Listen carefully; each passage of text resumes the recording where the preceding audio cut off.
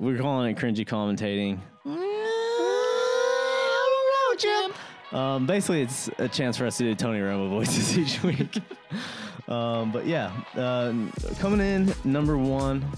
Number 3. Well, okay, yeah, we're starting at the bottom here. Number 3. This comes from Charles Davis. He was calling the New York Giants-Carolina game. Look at him going airborne. If you're an action sport person, what do they call that, Kenny? Getting big air?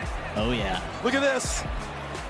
I don't know about you, but I'm an action sports person. Super action sport. I Yeah. love the X Games and Mountain Dew. Red Bull. Anytime I can get some big air, I am Question: down. Is Charles Davis white?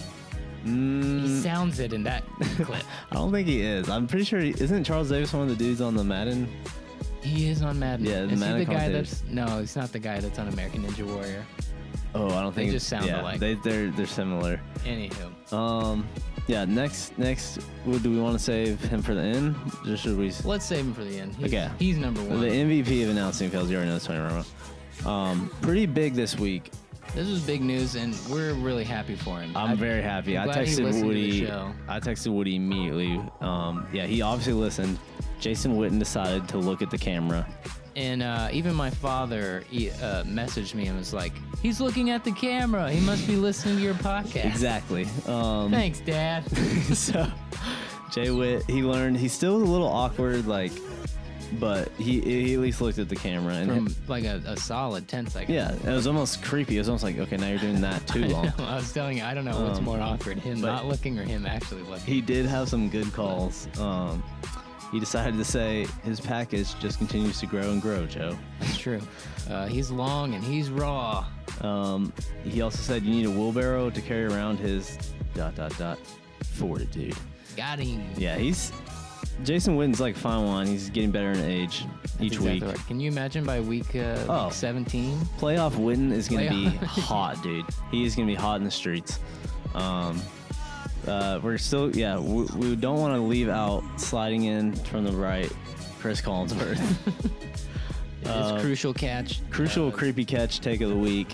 Thanks, Chris, for this one. Get those mammograms. Detected early, you can do a lot of good things. I think it adds a little flavor to the NFL too, don't you think? I mean, it's great seeing all the ladies in the pink. I just want to say he says that over like it's a shot of cheerleaders. Right. Right. So I'm gonna be, I'm gonna be a Chris Collinsworth stan here. I'm gonna defend him a little bit. I like Chris. I'm not gonna lie. I do.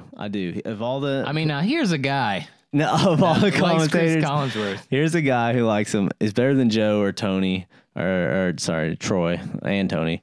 But it's just creepy, man. You're like, I think the sentiment was right, but you missed it. Chris just doesn't care anymore. No.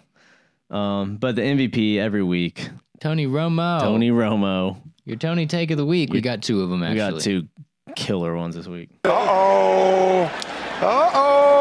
Might be Lambo, the kicker. Uh-oh. What were you saying, Jim? What were you saying, Jim? Uh-oh. I mean, was that he was doing the 2001 Space Odyssey, right? Oh, for sure. For sure. Oh my goodness. All right, and this one is He got excited about the Braves play in the playoffs. This is